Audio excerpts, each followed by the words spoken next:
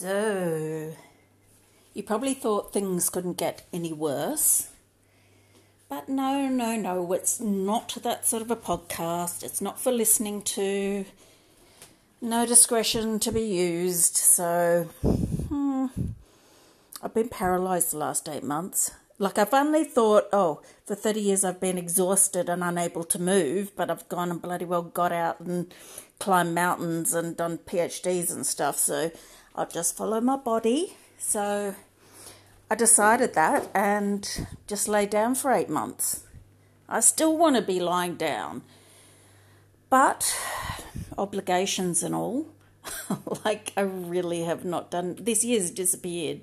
Actually, about the last 5 years have disappeared, which is scary, it's just barreling towards the inevitable death and organ donation. Yeah, I was thinking organ donation, then brain for study, and then the body to the body farm that they set up in Sydney. I don't know. It feels like 6 months ago when I first read about it, but it's probably like 5 years ago.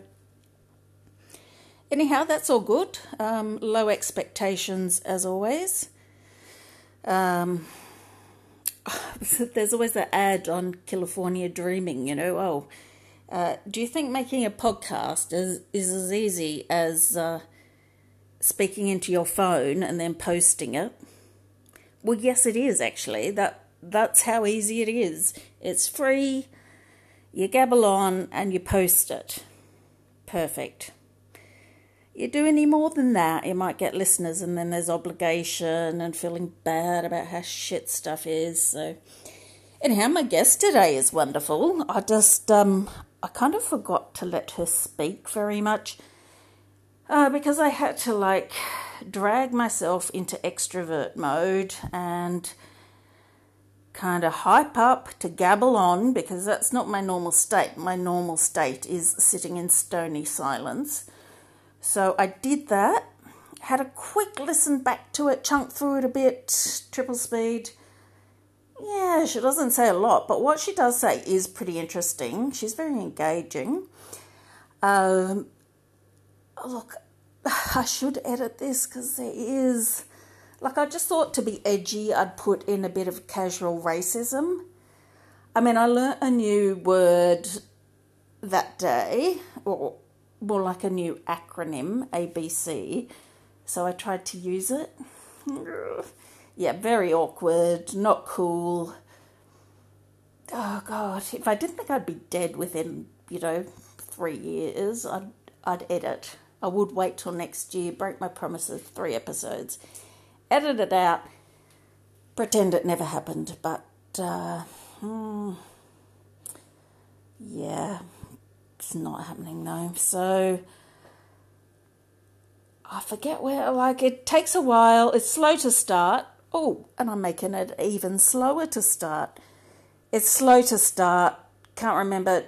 I've got a new plug-in thing for my phone, Saramonic or something. I think it worked really well. I mean, it picked up all the... Sorry, just breathed my snot in. Picked up all the, bodies being chainsawed apart while we sat in the cafe, so that's good. There was the thing about... Witch Hazel had done a kind of random drumming thing in my patio area. That's not a euphemism. Oh, my God, that sounds so weird. Oh, God. If only I could pause, delete, restart, but that's not happening either. So, so I can't find that recording. I think it's probably on my old phone, which for the last 7 years I've been meaning to download any recordings from. Can't be 7 years. Okay, but so... she's got a YouTube channel. I might pop on there and just play something from that at the end. Probably really piss her off, embarrass her, because, young people are sensitive. They haven't given up on self-respect, so they don't like these random things from the past. But if we can keep the listeners down to 3, Oh my God, that reminds me, I've got to delete that bit of horrible racism, but I can't do it. Can you just imagine that bit gone, yep, and imagine the proper soundtrack attached at the end. Okay, I think, oh my God, I've spoken for 5 minutes. I would never listen to this. Is like my nightmare of a podcast. Like, I like things that are clean, well produced, like all the writing's done. Just get one person to read it in a slightly modulated monotone. That's probably a contradiction, isn't it? But yeah, like nothing too emotive or anything. Just keep down the joy and comedy and just present the bleakness in a sensible and logical manner. Yeah, this is not something that would, I mean, it's shockingly bad, which is quite challenging for my perfectionistic nature. No, I didn't know I was a perfectionist, but I've been reading about how I'm a perfectionist, and now when I think about it, oh my God, yeah, that's why I made such a freaking good scientist. You know, did the tidiest Western blots in Eastern history or whatever. So I've let go of that and any other self-respect I had. So that's all good. I'm working towards that. That's all. This is just a little chat about, well, I shouldn't mention it up front. Yeah, I won't mention it up front. It's deeply dark and personal. Okay, that's all. Trying to get my 3 episodes done this year. Just got off the couch like 3 days ago, still struggling. So, yeah, I'll do another one before the new year. I'll just see if I can post this now. Oh my God, I've just waffled on for another 2 minutes. Oh my God, that is like radio death. Okay, I think last time I did this, I kind of awkwardly signed off by saying I love you all. Creepy. What? Okay, dudes. Yep. Have a good New Year's Eve. See you before then anyhow. Bye.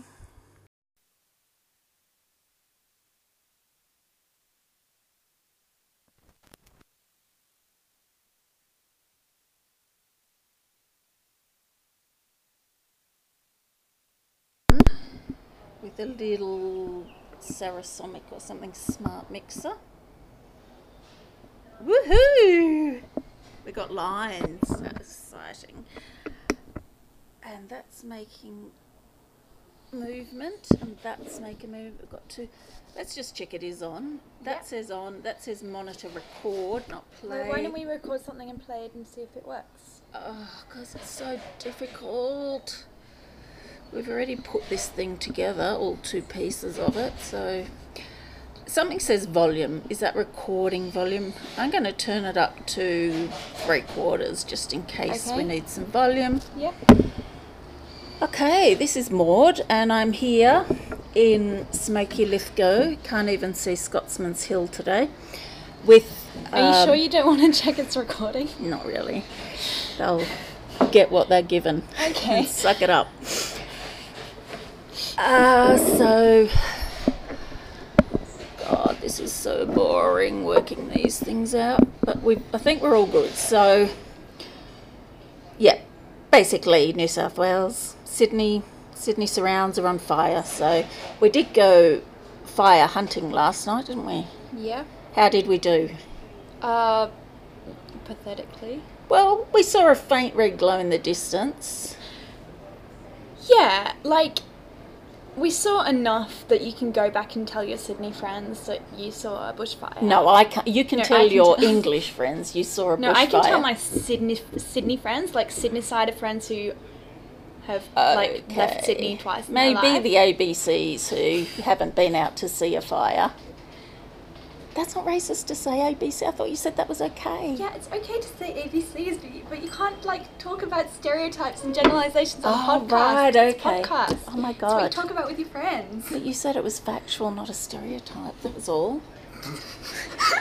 Oh my God, they're not going to listen. It's okay. I know we've got a purely Anglo audience anyhow, because it's only 3 of my friends and, some dude I met down at the local bottle-o. So, yes, we did go fire hunting. We saw a red glow in the distance. We tried to get to that, but we were blocked off by some very svelte, handsome firemen. Yeah. Or as they called themselves, local council workers. Why are you sitting 2.5 metres from the microphone while I'm hanging over it? I think... No reason? It's like, oh my God, that microphone's within 2 metres range. It's going to kill me. Okay, remember... No, don't remember that. So, yeah, we also got to a point eventually down someone's driveway with big private property do not enter signs on it. We got halfway down that and could see glowing embers, couldn't we? Yes.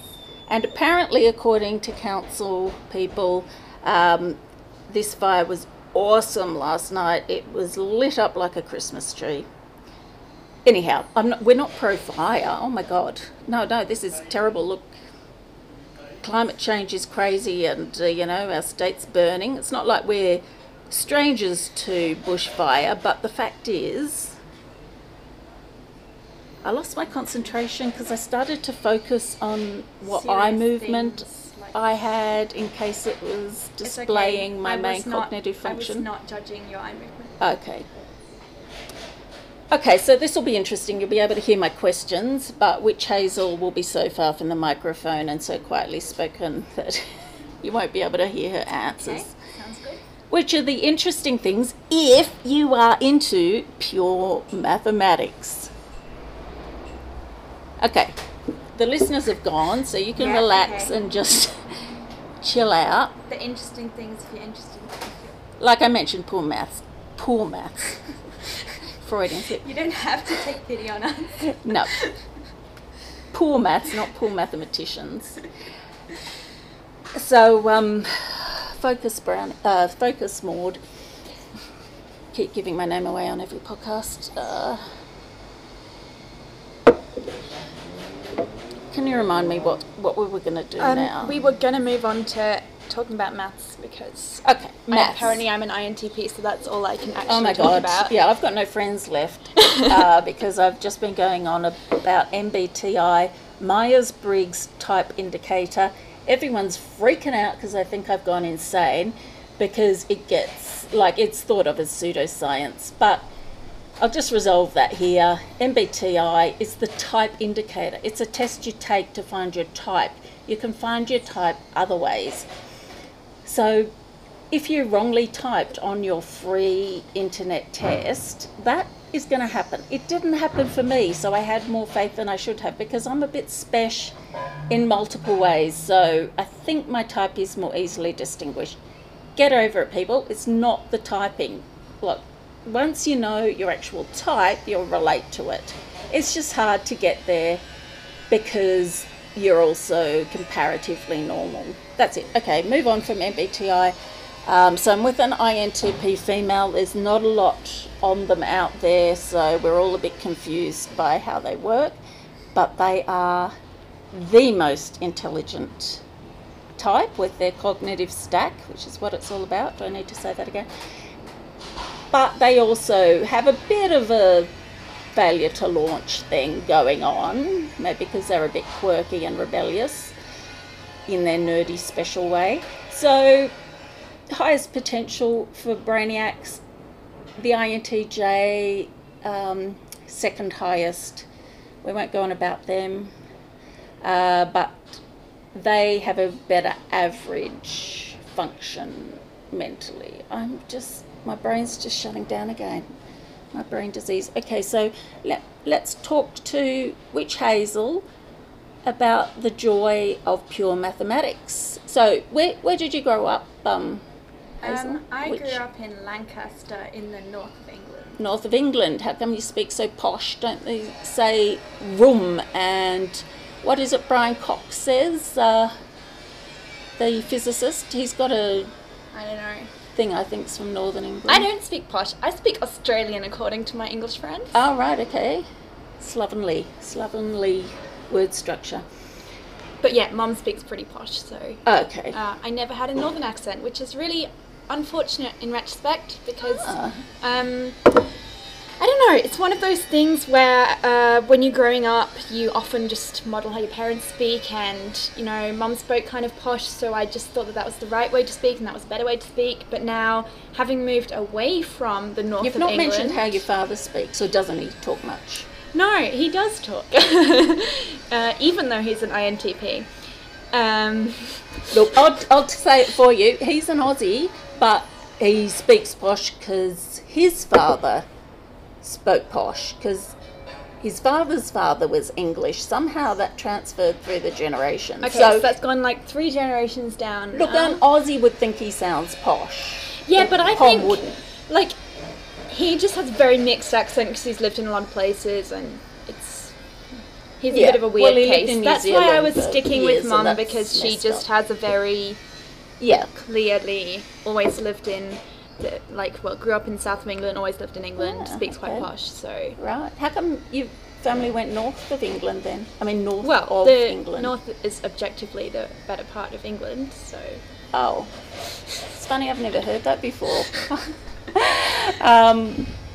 For bushwalkers.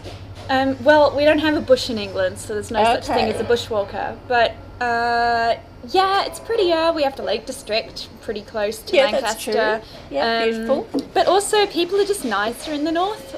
Like, this is obviously a massive sweeping generalisation, because really, when I talk about the south, I'm talking about like Londoners. It's a big city. You know, people don't walk down the street and say hi to each other because it's London. It's full of East End thugs. No, because it's full of people who are there to be successful. Yes. And they're just like full of a lot of people who are there to advance their careers. It's just my big stereotype about London compared to people in the north. Like, no one goes to the north of England to advance their career. Yeah, right. They go there just because it's a nice place to live and bring up kids and whatever. So. Is it quite safe around there? Well, not everywhere in the north, but Lancaster's apart from safe. Liverpool. Is Liverpool the north? Yeah, Liverpool's in the north. And Manchester and Manchester. Birmingham? No, Birmingham's east. Birmingham's right in the middle, really. Oh, okay. Yeah, so Birmingham's Midlands. What are people from Manchester called? Mannies? Mancunians. Mancunians, or Mancoons? That's a type of cat, actually. Brummies are from Birmingham. Yeah. I learned that recently. Yeah, and Liverpudlians are from Liverpool. Yeah, or Geordies are from Newcastle. Scousers are from Liverpool. Yeah, well... Scouser. That's the accent. Ah, I don't know if I don't know. Don't know if you call someone from Liverpool a Scouse. Probably. I think there's a person approach. So... Hey! You're here. I'm here, sorry. You're right, I was just like, where'd you go? What were we talking about, Scousers? The north of how England. Safe the north of England is, except for big cities, but big cities are never safe. No, that's right, of course. I don't know. So Lancaster, something that comes to mind there that is dangerous in nature would be, can you guess? In nature? Like, it's a natural phenomenon, it's not a living organism.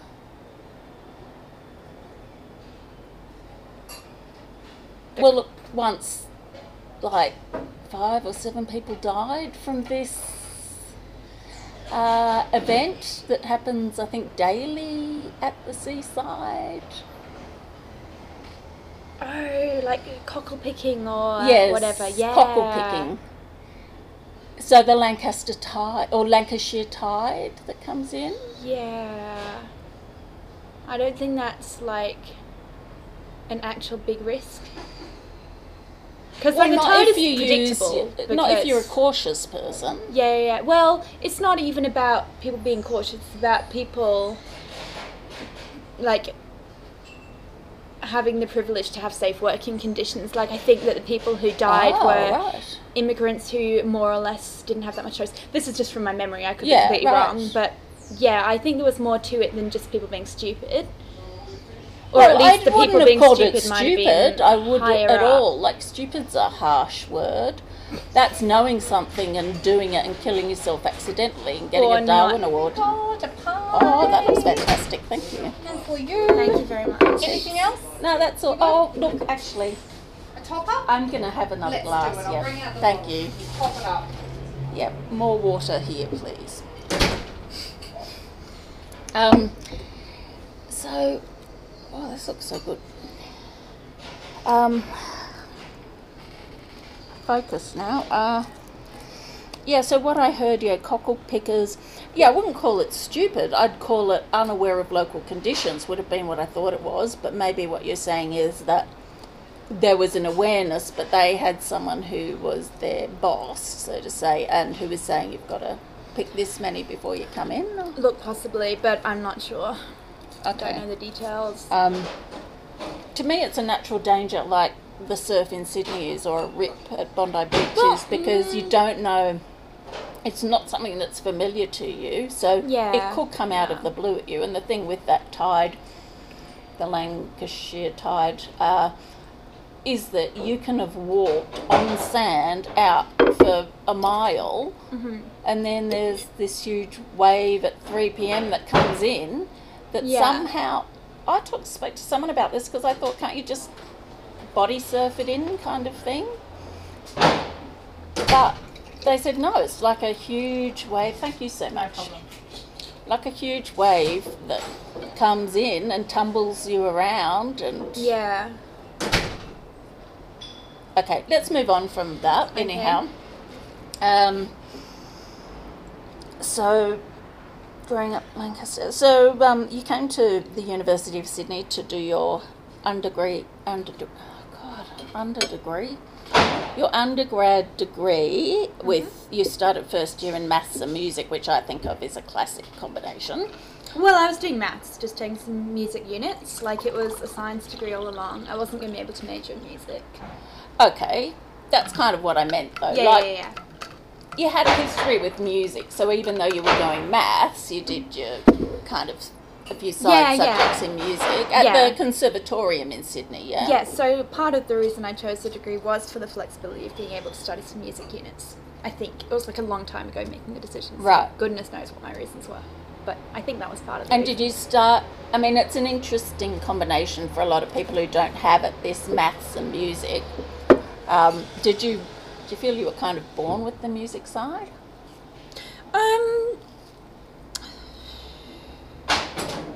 I don't know. I think, like, there was a certain point in my childhood when I, like, realised that I had natural talent, but it wasn't, like, I don't think it's, like, as simple as being born with it. Right. No, it would never be. You'd need some training. No, but I mean... You had a natural aptitude. Yeah. Yeah, definitely. But I still don't know how much that's to do with being born with it, where as opposed to, like, your early environment, whatever. There's so many things that affect. Yeah, sure. But, like, if you look back to my drawings in first grade of school, like, basically my ostrich and my frog look fairly similar, and they both just look like a smashed potato. Yeah. So I had no natural aptitude. I just heard this woman talking about art, and she found it so easy. Yeah. Ever since. It doesn't mean she did, you know, Rembrandt at age 6, but she found drawing easy. It was just natural to her. It was not natural. It wasn't easy for me to do something. The ideas didn't come, and it looked like a dog's breakfast when I was forced to at school. That's also what happens when I try and draw stuff. Okay. But yeah, look, music always came easily to me. I had a good ear from a very young age. Like, if someone played me a note and said, sing me a note that's like a perfect fourth above that, then I would have no problem doing that. And I really don't remember a time having a problem doing that. Okay. And at what age did you write your first concerto? I've never written a concerto. Okay, you did something in about year 10 at school where you wrote the orchestral movements before. Yeah, I wrote something for the school orchestra, which was like really great having the opportunity. Like, did they perform it? Yeah, they performed it in Lancaster Cathedral. Look, in retrospect, it was not a very good piece of music. Something I've realised more recently is that one of the most important things about being an artist, like I'd say 50% of what it is to be an artist, not that I'm actually an artist, so I can't actually say this, but it's something I completely underestimated in high school, is it's important to have good taste in music if you're trying to write music. You need to be able to evaluate whether what you've done is good. Because for other people. For other people's music, but also for your own. But also for your own music. Like the stuff I wrote at high school, some of it was really good, some of it was really shit, and I just never really, really judged whether my music was good or not. And that could have held me back as a composer if I'd been like trying to become a composer. But what actually held me back being a composer was going to study maths and not writing any music. So yeah. Well, it was nice of the orchestra to play it at Lancaster Cathedral, even though it was complete shit. So that's... No, I'm not saying it was complete shit, but, like, looking back on it now, it's not... It could have been better. It's just not... Unlike what most 16-year-olds do, which, you know, where they're excelling at everything. So, you probably had a natural talent. And what drew you to maths? Like, was that always a best subject at school? I was always good at it at school. This is actually funny. I was talking to someone the other day who had just met my dad. Mm-hmm. And met my dad at the pub after a concert that we'd all been to with a few friends, and Dad immediately sets everyone this like logic riddle or something. And then a few weeks later my friend goes to me, I get why you're so good at maths now. Like, if I'd had a dad like that growing up, then I'd be a maths genius. Well, so, like, Dad made me curious about the world, and then I lost the curiosity about the world and just became curious about the imaginary world of maths, but...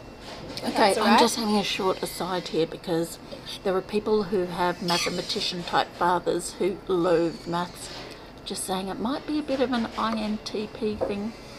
Don't know if the father's just pure INTP or if there's a little Asperger's on the side. But yeah, it's not surprising given the way the mind works. But the reason I chose to continue with maths, like, it's not...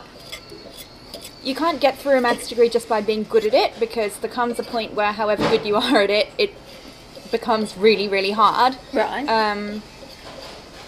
And... So you mean you've got to put in the work hours? No, you've got to love it. I love it. Which is very different from just being good at it. Like, that makes sense. Yeah. And... Yeah, like there's a lot of different reasons people love maths. Some people love it because it's extremely useful. You know, maybe they're really interested in statistics because it's just so incredibly useful for science, or maybe they're really interested in differential equations because they really want to be able to make models of climate change or whatever. But then there's also the... You see, those are the INTJs. They need a driver to learn. Yeah, the and INTPs also just love learning for the sake of learning. Pure mathematicians who see the beauty in maths. Mm-hmm. You know, beauty in patterns. I think it's a lot harder to see that beauty than it is with like music. That's something that everyone can appreciate. But I think it's a pretty, it's similar sort of beauty in a lot of ways. Kind of the melding together of things. No, can't work it out. I think it's patterns. Like, that's a simplistic view of the similarity between maths and music, but I haven't been able to convince myself of a better way to explain it. Yeah, well, that might be it, that extroverted intuition, where your brain just looks outwards and sees all the patterns. That's a natural thing, that the patterns come together. Anyhow, there's a sharp knife nearby, and apparently if I mention personality types one more time, it's getting lodged. Okay, so What, like in first year, what did you have to have a specific instrument for music class? No, the music classes that I was doing in first year were very theoretical. In fact, they were a part of music called harmony and analysis. So the harmony part is figuring out what notes you can play together that sound good, which is like the chords, but more importantly, what chord sequences work. So what chords can you put one after another and why? Okay. And then that's not quite doing harmony justice. In fact, I'm not going to talk about analysis, because analysis is relatively boring compared to harmony. So harmony is the more mathematical part of music, and it's something that all con students are forced to do in first year, and they just could not understand why I was doing this voluntarily. Yeah, but it's more or less the standard exercise you get given in harmony is you've got 4 voices, so soprano, alto, tenor, bass. That's just like high, middle, low. Chicks and 2 dudes? Yeah. Aren't those the names for females and males? Those. Yeah. No. The only reason I'm hesitating is because, traditionally in a church choir, the old guys would also do the alto, and then they'd get little boys to do soprano, and then have their all-male sexist choir. The castratos. No, just little boys before their voice had broken. Okay. That was the tradition. But yeah, sure, in a modern choir it's usually just 2 girls, 2 guys. Anyway, so the point is to write, you're maybe given a melody line in the soprano, and you've got to write the other 3 lines. And so there's 2 things you've got to think about. Firstly, you need to make sure that each of the lines individually sounds melodic and makes sense by itself, like horizontally. Well, I think of it as horizontally, as in if one person just sang their line by itself, does it sound musical? But then the other thing you've got to think about is the vertical direction, which is at any given time, you've got 4 people singing, potentially 4 people singing a note at the same time. So that needs to sound good together. It needs to work as a chord. And so, yeah, it's kind of like a puzzle, solving a puzzle, writing this thing that works horizontally and works vertically at the same time. It's very much like solving a Sudoku puzzle, except with an added bit of creativity that you don't get in Sudoku. That's kind of why it seems mathematical when you do it. That sounds it. But it's quite creative as well, so it's very, very satisfying sort of puzzle. Way more satisfying than Sudoku, which is pretty boring because it's the same every time. It's just the numbers 1 to 9, that never changes. But. Yep. So,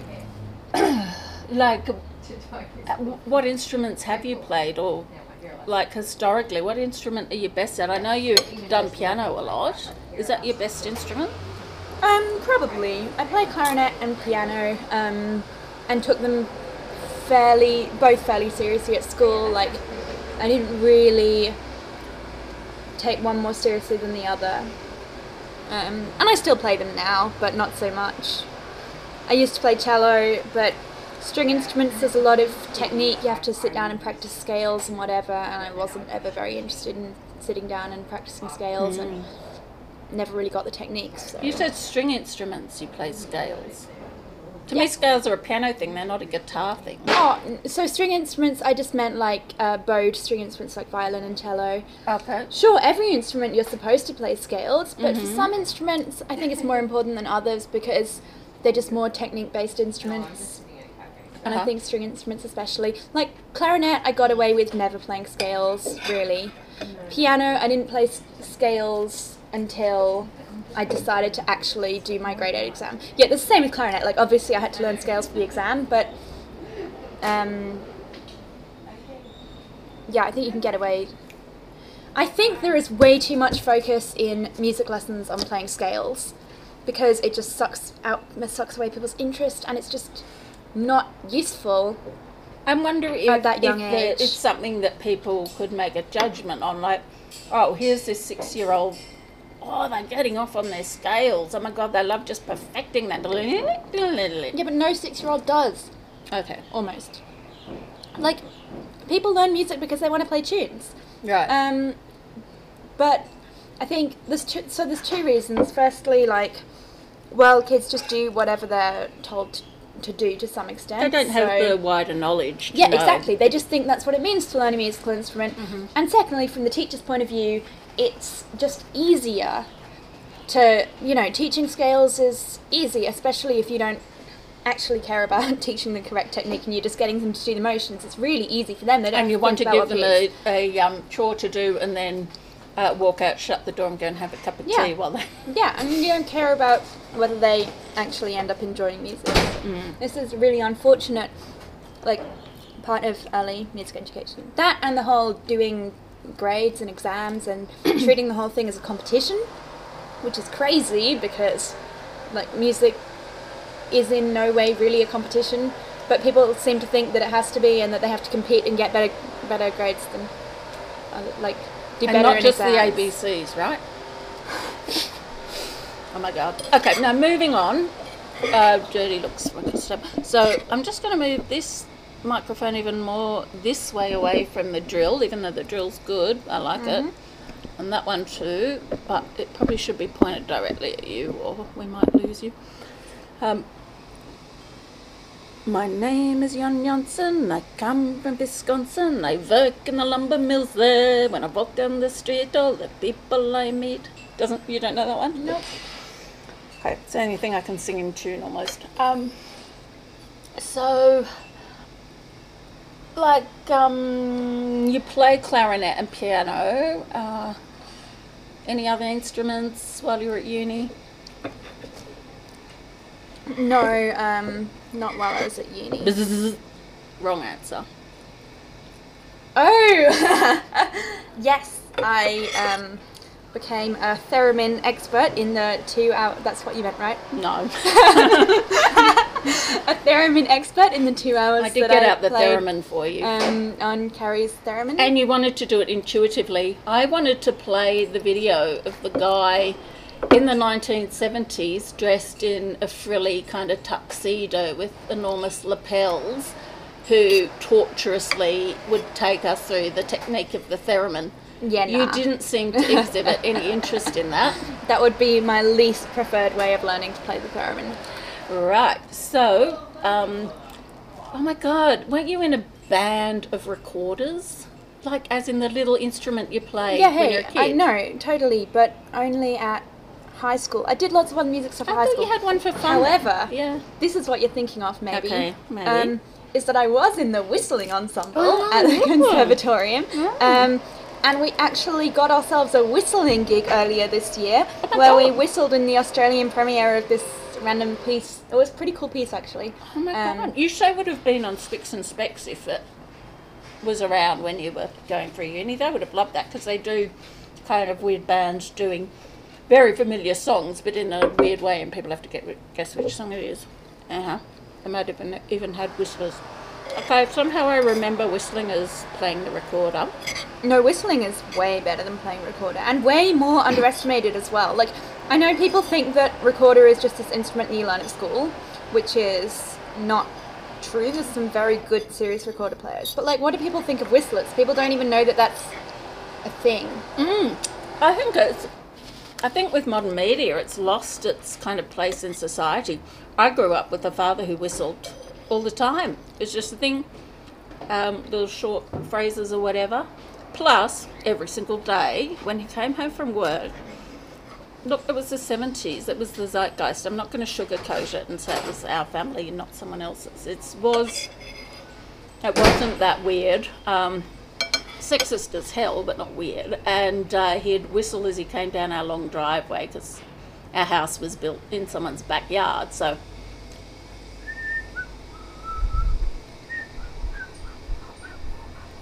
I can't whistle because, I can. So I taught myself to whistle as a kid. I think I got 5 cents for doing it. I remember my sister being pissed off because she could never pick it up. But I did stand in front of the mirror and I would push my cheeks in and roll my tongue or something. There was some process I tried and I'd blow through it and then try and refine it. I mean, it didn't come naturally. It was quite a bit of work to learn to whistle, but, 5 cents was, that was a week's pocket money back then. He'd whistle this tune and that meant my mother could put the kettle on So by the time he got in the house, there was a cup of instant coffee waiting. Yeah, it was the 70s. It was instant. That went into the 80s. It was only in the 90s they brought, like, that weird thing called the cappuccino became more standard. That's a take from Arrested Development. Yeah, like instant coffee. I haven't drunk it since the 90s. I mean, probably espresso started coming in. Oh, we used to go to the milk bar, the Italian milk bar across the road from the school, and get a cappuccino. So yeah, of course, some people, like the inventors, had it all together. They knew what was good coffee, but yeah, it took a while for it to take off, and now you wouldn't drink anything else. By you, I mean inner city hipsters. I wouldn't either. God, it's delicious espresso. So, okay, the whistling band, that went well. Okay, so we're going to leave music because you carried on. You didn't do any music in second year, any subjects? Or you did? I did in second year, but what not subject in was that? Oh, just more harmony analysis. Okay. There was harmony analysis 1, 2, 3 and 4, so I did all 4 of them in first and second year. Okay, so third year then was just maths subjects. More or less. I did one random unit where I went to China and tried to learn Chinese. But other than that, just maths. Okay. And then after your degree, you decided to stay another year in Sydney and do your honours year. So maths honours, like I did a biochemistry honours. That was 100% research. There was no... Oh, we had to give talks, and I remember... Actually, yeah, that's not true. I did do some essay on polygalacturonase in fruit ripening, as I recall. Could have been in, like, lamb birthing or something, but as I recall, it was fruit ripening. So we did do 2 essays, and we talked, I think, about something other than our work and our work. So, but really, it was a research degree because you can kind of do biochem at lower levels, but maths, I assume, is a little harder to do. Yeah, especially pure maths. It's hard to start doing research. So normally the way that you can start doing research as an undergrad or an honours student is by picking a niche. Right. But in maths, it very much all builds on itself and kind of interlinks. So there's certain fundamental things that no matter what niche you pick, you kind of need to know. You can get to the end of a 4-year maths degree and still look at research papers and not be able to understand the title or the abstract or really any of it, which is kind of frustrating, but yeah, it's just the way it is, I guess. Yeah, sure. You can still do some... I mean, most people find it incomprehensible. What did I read the other day that, yeah, there are only 2 languages which aren't kind of languages, and one's maths and one's music, something like that, where you, to understand it, you need to have learnt the language. I suppose they're talking about musical notation, I presume, rather than just strumming something. And yeah, maths, it's a whole language, isn't it? Yeah, it really is. Yeah, and it's one that just takes years of work to acquire. Because it's, if you see a word that you don't understand in a paper, it's not even like you can just go and look on Wikipedia at what it means, because the Wikipedia page will define that word using 5 other words that you also don't know what they mean. There's really no shortcut other than just doing a few more years of education. That said, there's definitely some research areas that require less background than others. So, it is sometimes possible for honours students to do some original research in pure maths, but it's definitely not expected. Right. And so you have to do a thesis. It's not necessarily original research, but it's at least original exposition, obviously. Okay, yeah. And it's great if it can have something original as well. And then you also have to do coursework so that you can keep building up your knowledge base. And you had an exam for the coursework to make sure you grasped 6 exams. Oh my God, there were 6 wow. subjects. They're out of control. Yeah, they're changing honours. They're dumbing it down a little. I don't think that's the phrasing they used, but Oh, really? and they're doing it because the uni's telling them they have to. They probably need to save money, so they're getting rid of scrap paper or something. I don't know. The unis are so tight on the cash, and they're so they've gone quite corporate. In the last decade. See, the good thing about maths is it's not the most expensive department to fund. More or less, obviously you need all the usual things like money to attend conferences and whatever, just like any other department, but a lot of the time you just need a pen and paper or a whiteboard or whatever. You don't need labs. So you nut it out old school, like on with pen and paper. You're not nutting it out on a iPad or anything. That's a bit Brandist. Yeah, some people use iPads, but they use them just like they would use whiteboards. Okay, so. just to they might have a stylus that they just write on. Exactly. Yeah. Okay. Yeah, most of it's pen and paper. That wasn't very successful, was it? Look, I'm gonna get some more water. Oh, okay. Yeah, get some more. Lamb pie, the delicious side salad. It's so good though. Oh my God, it's so pop. That was quick. Yeah, well, I learnt where it was since last time. Okay. See, as an INFJ, I definitely would have taken the empty back with me. Just saying, just pointing out, it's not a criticism, it's a compliment. Thank you, I'm too involved. Thank you, Maud. Okay. Anyhow, we were just joking while you were getting water.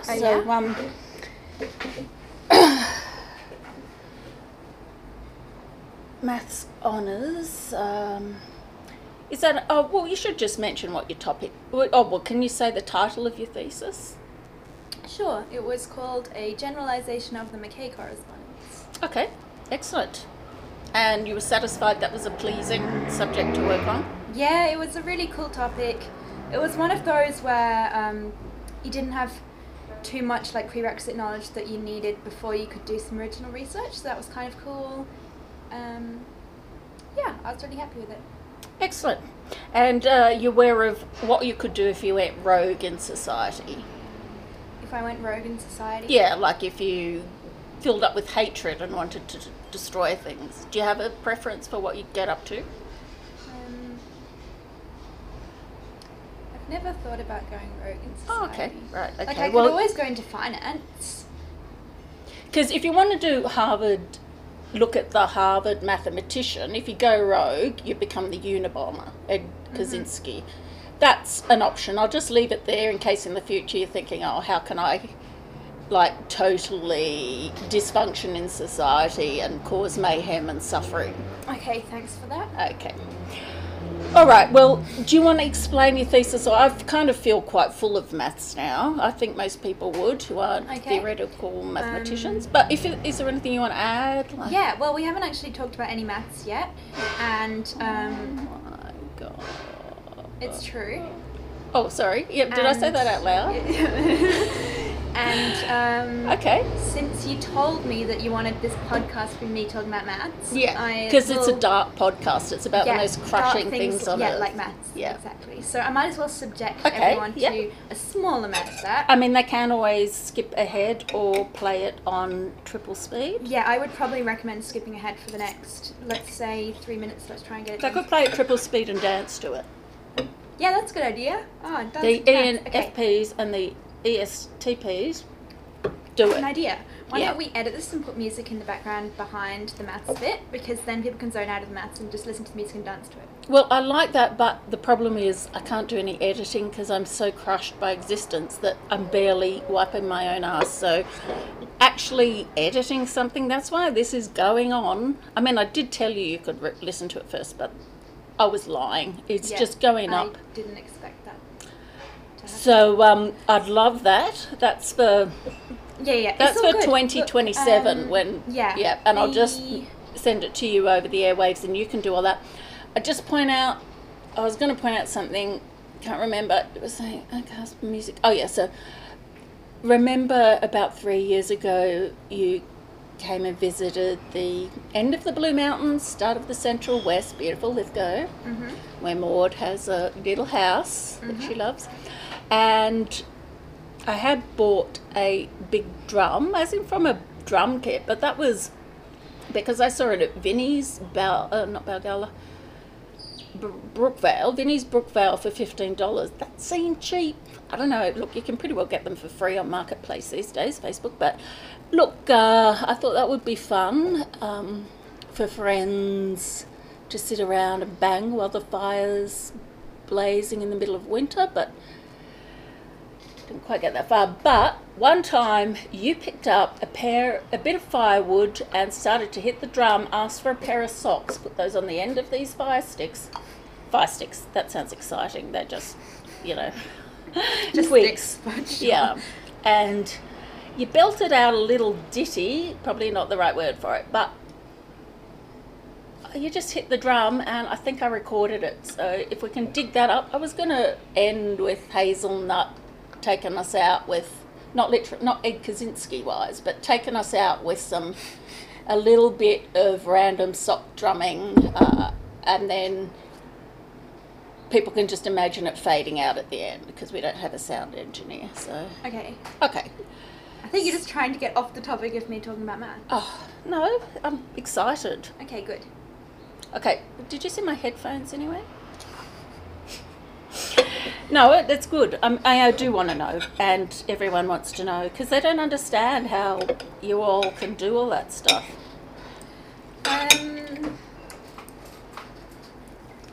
Yeah, well, more likely they just don't understand why I would want to. That's a big part of it.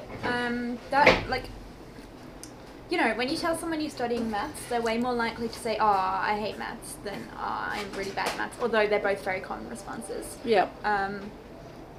Actually, I'm not sure which is more common. Sometimes the ones who love it keep it quiet, I think, because it's not a cool subject to love. Yeah, and a lot of the reasons why people don't love it is not really because of the subject itself, but because they had a bad experience with it, or they missed some important topic in year 3, and then because maths does build on itself so much, that just then makes them think that they're bad at maths. You'd be really lost. You don't have that fundamental to work off of. Yeah. So I think maths is a misunderstood subject and all the rest and whatever. But yeah, why do we want to study it? So my honours thesis was in an area of maths called representation theory. It's one of the coolest parts of maths. And it sort of deals with symmetry from a mathematical point of view. Okay. Can you give us an example of symmetry of what? Yeah, so probably the best examples are you take a triangle or a square or whatever, and it's got reflectional symmetry. You can reflect, let's say a triangle, it's easier. There's 3 lines of reflection. But there's also rotations you can do. You can do clockwise, anti-clockwise, whatever. So if you take all of those symmetries together, it's called a group. And mathematical symmetry is really the study of groups. So that's what a mathematician would say is a very concrete example of symmetry, because you can realize it with an actual geometric triangle. It's the sort of thing that you actually see that sort of symmetry in the real world, or in art, or in flowers, or whatever. Sometimes symmetry gets a bit more abstract. So sometimes it might just look like a load of symbols, and there's no pictures. Because it's the original thing is abstract. It's not a triangle which we can all picture. It's a globulous mass or something. It's more that it doesn't have to be the symmetry of any object in particular. It's just the abstract notion of symmetry. Okay. And then what you often want to do, so it's as if instead of giving you the triangle, I just gave you the reflections and rotations. Right.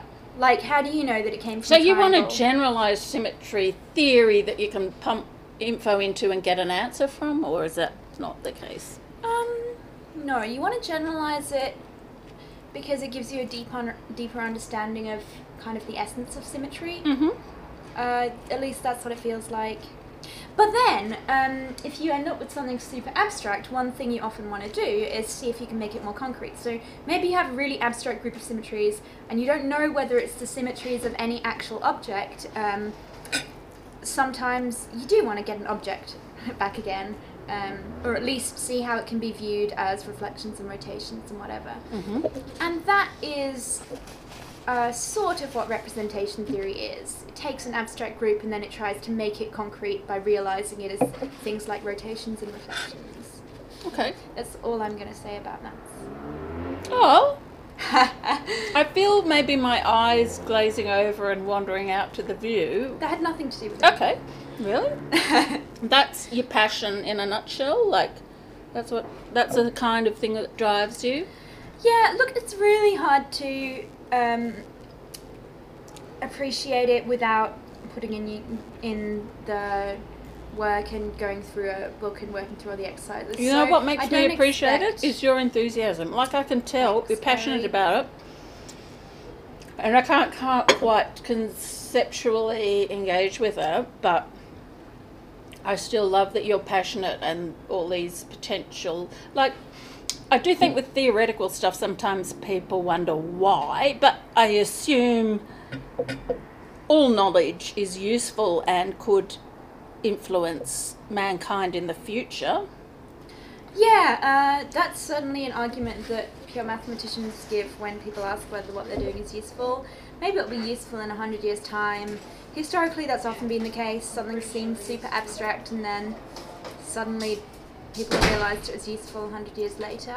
Okay, I'm just saying, I'm not thinking investors are going to go, oh, that sounds good, I'll put like $1 billion into maths because in 100 years. Yeah, but this is why it's good that we don't need $1 billion, we just need a pen and paper. Oh, that's right, true. Excellent. Yeah, so it almost works out. Fuck them. Fuck you guys and your $1 billion. Look, ideally we need a salary as well. Oh, right. Okay. In an ideal world.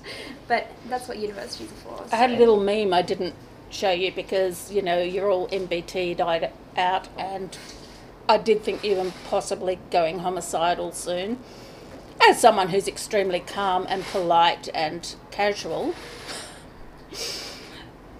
I mean, you're supposed to just giggle calmly, not death stare me. You're making me feel like I've maybe upset you, but so death stare distraction. Can you remind me what I was saying? You were saying how I'm going to go all homicidal. Oh, because I was talking about the MBTI still. Not that, just your functional stack.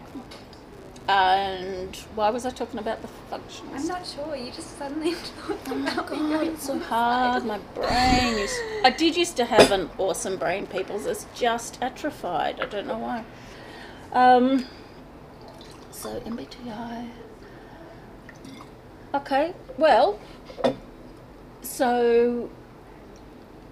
What would, like, with a theoretical maths degrees? Oh yes, the meme. Oh, yeah, it has two circles. Look, you'll find it straight away if you Google INTP jobs and look at images. Look, it's two circles. It's INTP jobs with a salary, or that'll make you rich or something. INTP jobs. Oh God, I'm fagged. Oh my God, my brain is ceasing. Okay, I'll tell you the punchline. I can't tell jokes. Like, I know I can't tell this joke, but even normally I can't tell jokes. But two intersecting circles, you Google it. One is kind of, lucrative jobs and INTP jobs. So in the INTP jobs, you've got maths professor, teaching, musician, whatever. And lucrative jobs, you know, banker, CEO, developer, and they intersect. The lucrative job for an INTP is a Jeopardy contestant. Is that a TV show? Yeah, look, it's a TV show where you answer questions, like you're smart, you answer all these questions, and you point at a face on a board and it spins around and there's a car behind it or something if you get to a certain number of points. Okay, yeah, so it's a smart person's TV show you can win money from. Okay. Yeah, okay. I'll remember that if I ever want to get rich. Yeah. So, what are you thinking of doing with your degree? And you're thinking of maybe doing a PhD first, aren't you?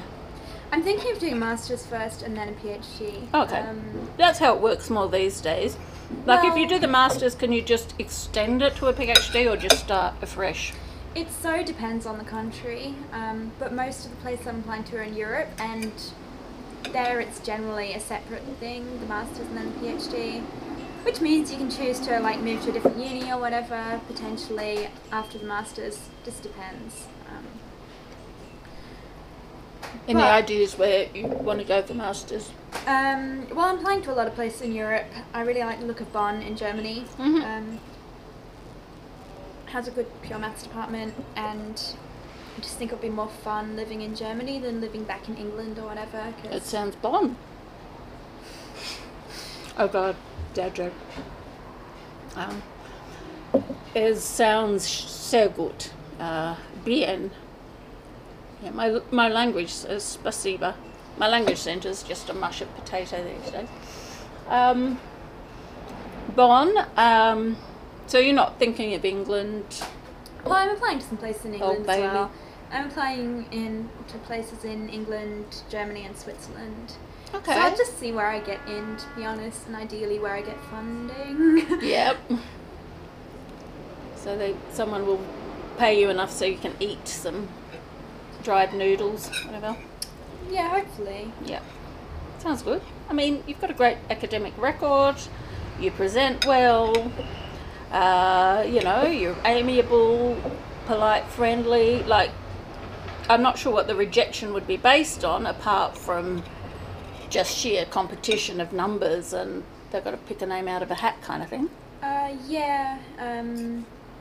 The success rate for actually becoming a successful academic in pure maths is pretty low. Mm-hmm. So I think there's a chance that there's just too many other smart people out there.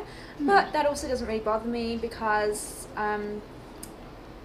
it's not like I feel like if I don't make it at the end, then everything was a waste, because there's a lot of you've got broad talent do in life. I suppose the thing is, following a passion is just such a sensible thing to do, but it's not like you don't have other things you're interested in which you could do if...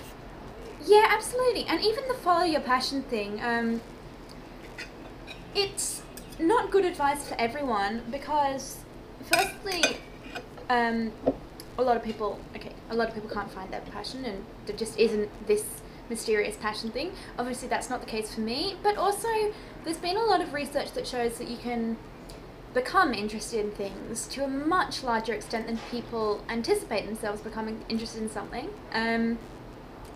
So yeah, just because I'm not passionate about researching artificial intelligence safety or whatever now doesn't mean that that's something that would... And there might even be areas that don't even exist yet. That's true as well. Yep. So it's dangerous to think too narrow, I think. So I will try not to think too narrow. I'm thinking quite narrow at the moment. Also, usually on this podcast, I get whoever you are, a guest, to name a charity that they'd like to promote. I just made that up. No, there's a guy who does one of the podcasts I listen to who does that. It's probably Tangentially Speaking with Christopher Ryan or something. It just came to mind, so before I forget, I thought I'd just mention it. I know you don't have a charity, but you've got an approach that you're liking. Yeah, I definitely have something to say about that. Which is, so I wish that people's donations to charities were more based on rational thought than on feelings. Obviously, feelings are good in terms of feelings are what motivate you to make the world a better place. But a lot of work that charities do, if you just pick a completely random charity to donate to, or if you pick a charity that really seems to appeal to something in you. Maybe you've got also a personal connection, you know. Or a personal connection, or a local... local is slightly different because local ones can often be quite efficient. But Yeah, if you just go with your gut feeling in terms of the charity, outcome, yeah. So the problem with just going with your gut feeling with a charity is a lot of charities are very ineffective, or even make things worse. Like there's been a lot of interventions in the developing world that have just objectively made things worse, and yet people keep donating to them because there's no feedback loop. The people who are paying the money are not the people receiving the benefits. Yep. And I just think it's really unfortunate that people very rarely actually do research into, like, you know, read up on the effectiveness of the charities, and it's hard to find that information. It's hard to find so that. And to trust it when you do find it. Yeah. Who's writing that this charity is so one of the things, you know, if I had a load of money to donate today, there's a few people who have spent a lot of time researching what the best charities are, and obviously it's not a completely objective thing because different people have different values, but in terms of how efficient a charity is at achieving its goals, that's fairly objective. So yeah, I think if I was donating money right now, I would give to one of the charities that those people have researched is effective. But like, there's a website called Give Well that recommends some charities, but I'm not really Do they build wells? No, Give Well as in give. No, I got that. I just thought it might be a punny name, like, because there are still villages where a well would be a great benefit. Yeah, no, they're not a charity themselves. They're just recommending other charities. But overall, I just think it would be nice if people looked into the effectiveness of a charity before they donate. Yep. That would. I mean, it certainly makes sense. Go a lot further. And would provide more joy to others in the long term, with others getting things more efficiently that they require. Yeah. I still think maybe if it's inefficient, but this village needs a well or a nurse for a year or something, a doctor or something for a year. Like, someone could donate to that inefficient charity because they've got spare cash and that they're in such desperate need, even though it's not the most efficient use of the money. Sure, but why not donate to a more efficient one that also improves the lives of equally impoverished people in a way that can make them, just give them 100 times more effective. I mean, that's just, I don't know, like, there's a charity that, no, actually, I'm not going to go on a whole effective altruism spiel. I think I've made my point. Okay, I mean, I think what your point makes perfect sense. Yeah, I think it does. And like, logically and humanitarianly, it makes sense. Yeah. Yeah, I think it's just something people don't think about a lot. Look, it's lovely that people don't. Like, I love that people care about others and want to donate and make the world a better place. Like, to me, that's just such a fundamentally human thing. But we do see people who don't seem to have a soul, and we see other people who want to vote for the soulless guy who's more capitalist and building an empire or whatever. That's what gets them off. Yeah. And they're often not thinking very broadly in time or space. They've just got a limited brain existence in the here and now, or they're a bit sentimental, or they're looking to next week, or, you know, they're not really thinking what's happening. I always notice when on telly people say, oh, you never think it'll happen to you. And I always think, really? I always think it's going to happen to me. And I'm still waiting. It's a bit disappointing. No, like, I always think, well, haven't you thought of life and how it works? Like, do you think people who get hit by a car or bitten by a shark or have a home invader or something, you think they're different to you? Why do you think that's not just a general thing that happens to people? We're not, like, what the hell? Anyhow, I'd probably score higher on neuroses or something, but yeah, the limited breadth of people's depth, and chucking your brain back and forward in time, like, so important we learn from history for a start, because let's face it, those haircuts in the 70s, they were criminal. But no, like, we've got to look back and forth and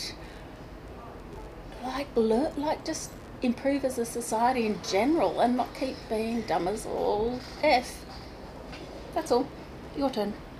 Yeah, like, I have a fairly positive outlook in terms of a lot of the good improvements of society are not really mentioned in the news, because the bad things that happen are often very immediate and newsworthy things, like a natural disaster or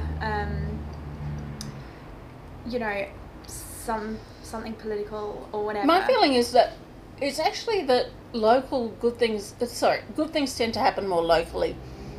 Like the big world events do tend to be negative. Like we had the Arab Spring, we got off on that. That was a big thing.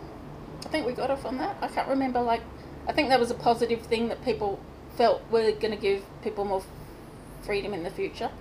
Oh, look, it was just this. It was some uprising in Northern Africa or something where people got rid of tyrants. Possibly, I could be making that up. I don't even know. I just think spring sounds nice, so it was probably a positive change. So, what I more mean is,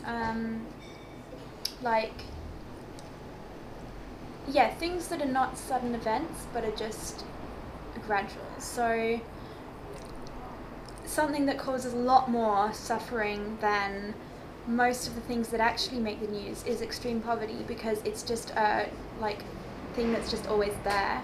But it's something that has been massively reduced. It's something that we've made a lot of progress on as a world, that people just don't dwell on that positive message that we're doing a good job on extreme poverty. It's being massively reduced. And I thought you were saying that we don't see it anymore, as in people aren't reporting on it, but you mean we don't see it? Because certainly as a child in some decade last century, because I'm not sure if it's 70s or 80s, how bad is that, but Ethiopia, the starvation in Ethiopia, that was very much on our TVs in the 70s. You couldn't not know that was happening. Yeah. I wonder now, maybe there is extreme stuff, maybe there is starvation somewhere and we don't know about it because it's not a trendy thing to report on. No, there is, and it's not. It just doesn't make the news because it's not news, and there's still a long way to go with global poverty. But I just think it's a positive story that global poverty has reduced so much over the past decades. Right. It's something people don't realise. I don't realise. A lot of people just have no idea that the number of people living below the poverty line is reducing a lot. I think that feedback's so important because we do see a lot of ads to donate to charities for people in countries where there is a lot of poverty to the level of sanitation and hunger and fresh water and whatever. But we don't get that message back, you're right. Yeah.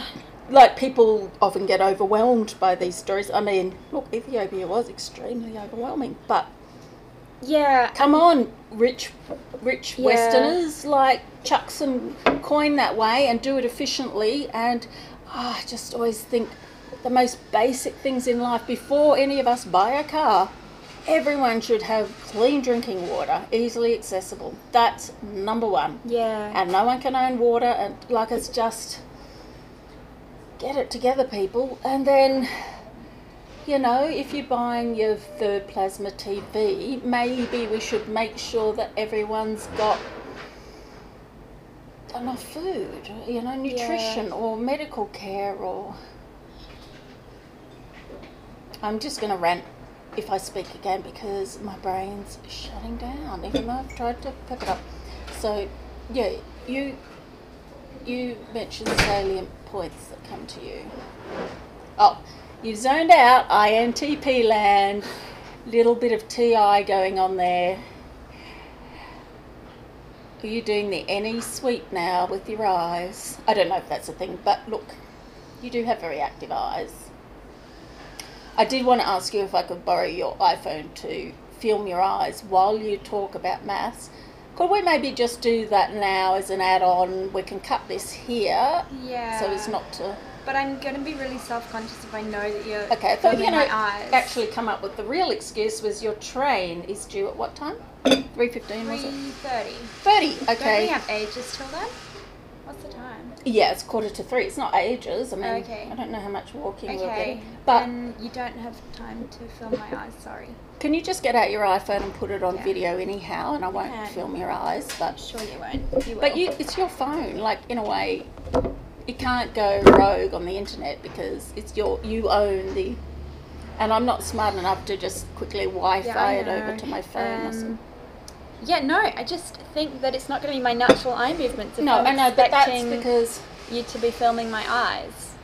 But sure. I just wonder if we can get you a bit lighter. Look, I'm not saying... Okay, I'm not filming, I'm just seeing if I can get you lighter because you're very dark, but... Okay. You're definitely not filming. No, so I can't quite work it out. If I tap there, get your nose... yeah. Okay, I'm not filming. Let's talk maths. Okay. So, you own this. It's anonymous. If we put it global, we'll just cut the eyes separately. Okay. And we'll do it post the bit where you just look like slightly homicidal. Only slightly. I'm not saying you look very homicidal. Okay. Okay. Let's just talk about something. Look, I'll do me. Can you see my eyes? I didn't realise you were zoomed in on my eyes. Oh my god. Okay, I'm zooming in on your eyes now. So, what am I passionate about?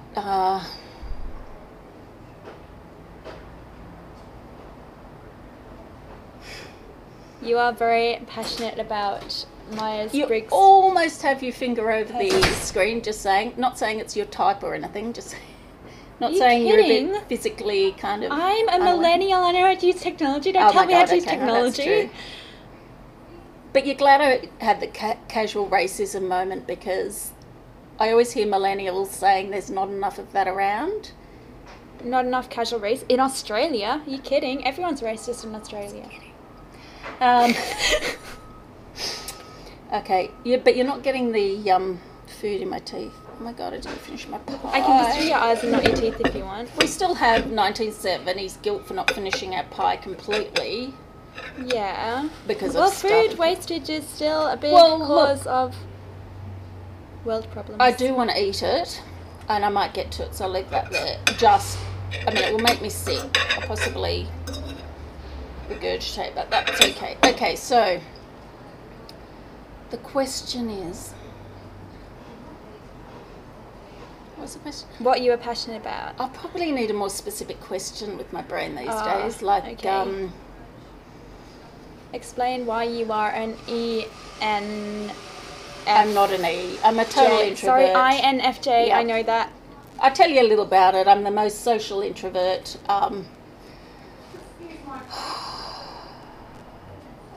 Introversion. One thing, I'm trying to type people just by looking at them. I really am struggling with introversion and extroversion, because you get, like, in this system, like, apart from Fleur, who's this raging extrovert, endless energy, decides on Tuesday she'll fly to New York that night, whatever, lots of people, lots of new people in her life, always meeting new people and interacting with them.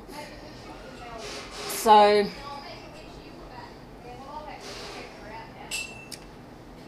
I wasn't this brain dead. Like, I was actually born very brain alive. I just struggled with some brain paralysis the last couple of decades. So I probably need to be fed a question. I'm just saying, yeah, introversion, extroversion is very hard, because they're like quite introverted extroverts. It just means you first function.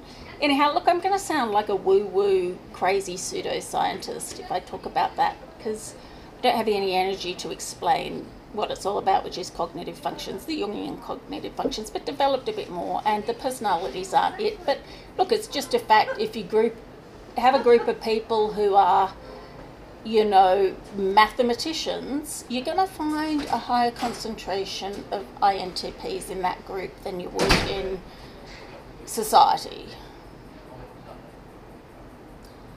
I'm not really feeling enthusiastic about MBTI at the moment. Okay. We've probably got enough eye movements, so we could just... Oh, but I think I've been thinking like I don't usually. Like, usually I'm an introverted intuitive, so we could just sit in silence and I could do that for a bit. Okay. What shall I think about? And I just keep videoing your eyes? Maybe I could... So, what shall I think about? I'll just think about... Give me something. The cheese factory in Lithgow? Cheese. Janai Dairy. Yeah, just pop in and get some cheese, but I think it's only open weekends. Like, most of Lithgow's shut during the week, especially Monday and Tuesday. Like, maybe you can...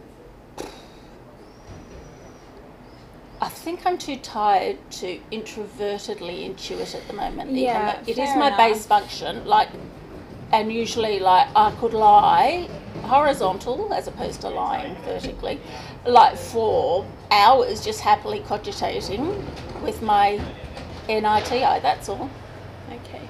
I think my phone's also going to run out of memory, so I'm going to stop recording. Okay. But I think we've got enough eye movements. Okay. Bye. Shall we also stop recording the audio now? Okay, so I might add that on. Can you play a tune on the... Oh, no, I'm not really feeling it, sorry. No, okay, so I'll add that on. This was Witch Hazel, talking maths, talking INTP, talking music, talking Lancasterish, and talking Sydney, education, and let's face it, it was way, way less boring than we thought it would be. Thanks, Witchy. That's okay, Maud. No, I'm fully introvert now, I'm not responding. Okay, bye. Say bye. Bye, audience of 3 people. Okay, so I am on Hazelnut's YouTube channel, and I've dug up a song.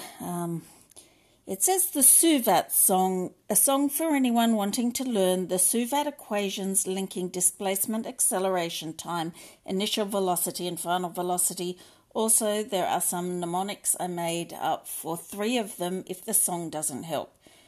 Okay, we'll skip those. Okay, so I'm just going to press play. B equals U plus 18. B equals U plus 18. B equals U plus 18. B equals U plus 18. S equals UT plus half AT squared. S equals UT plus half AT squared. S equals UT plus half AT squared. S equals UT plus half AT squared. B squared is U squared plus 2AS. V squared is U squared plus 2AS. V squared is U squared plus 2AS. V squared is U squared plus 2AS. S equals half U plus V times T. S equals half U plus V times T. S equals half U plus V times T. S equals half U plus V times T. B equals U plus 18. B equals U plus 18. S equals UT plus half AT squared. S equals UT plus half AT squared. A squared is U squared plus 2AS. V squared is U squared plus 2AS. S equals half U plus V times T. S equals half U plus V times S. S equals half U plus V times S. S equals half plus V times S. B equals U plus 18. Equals U plus 18. Awesomeness.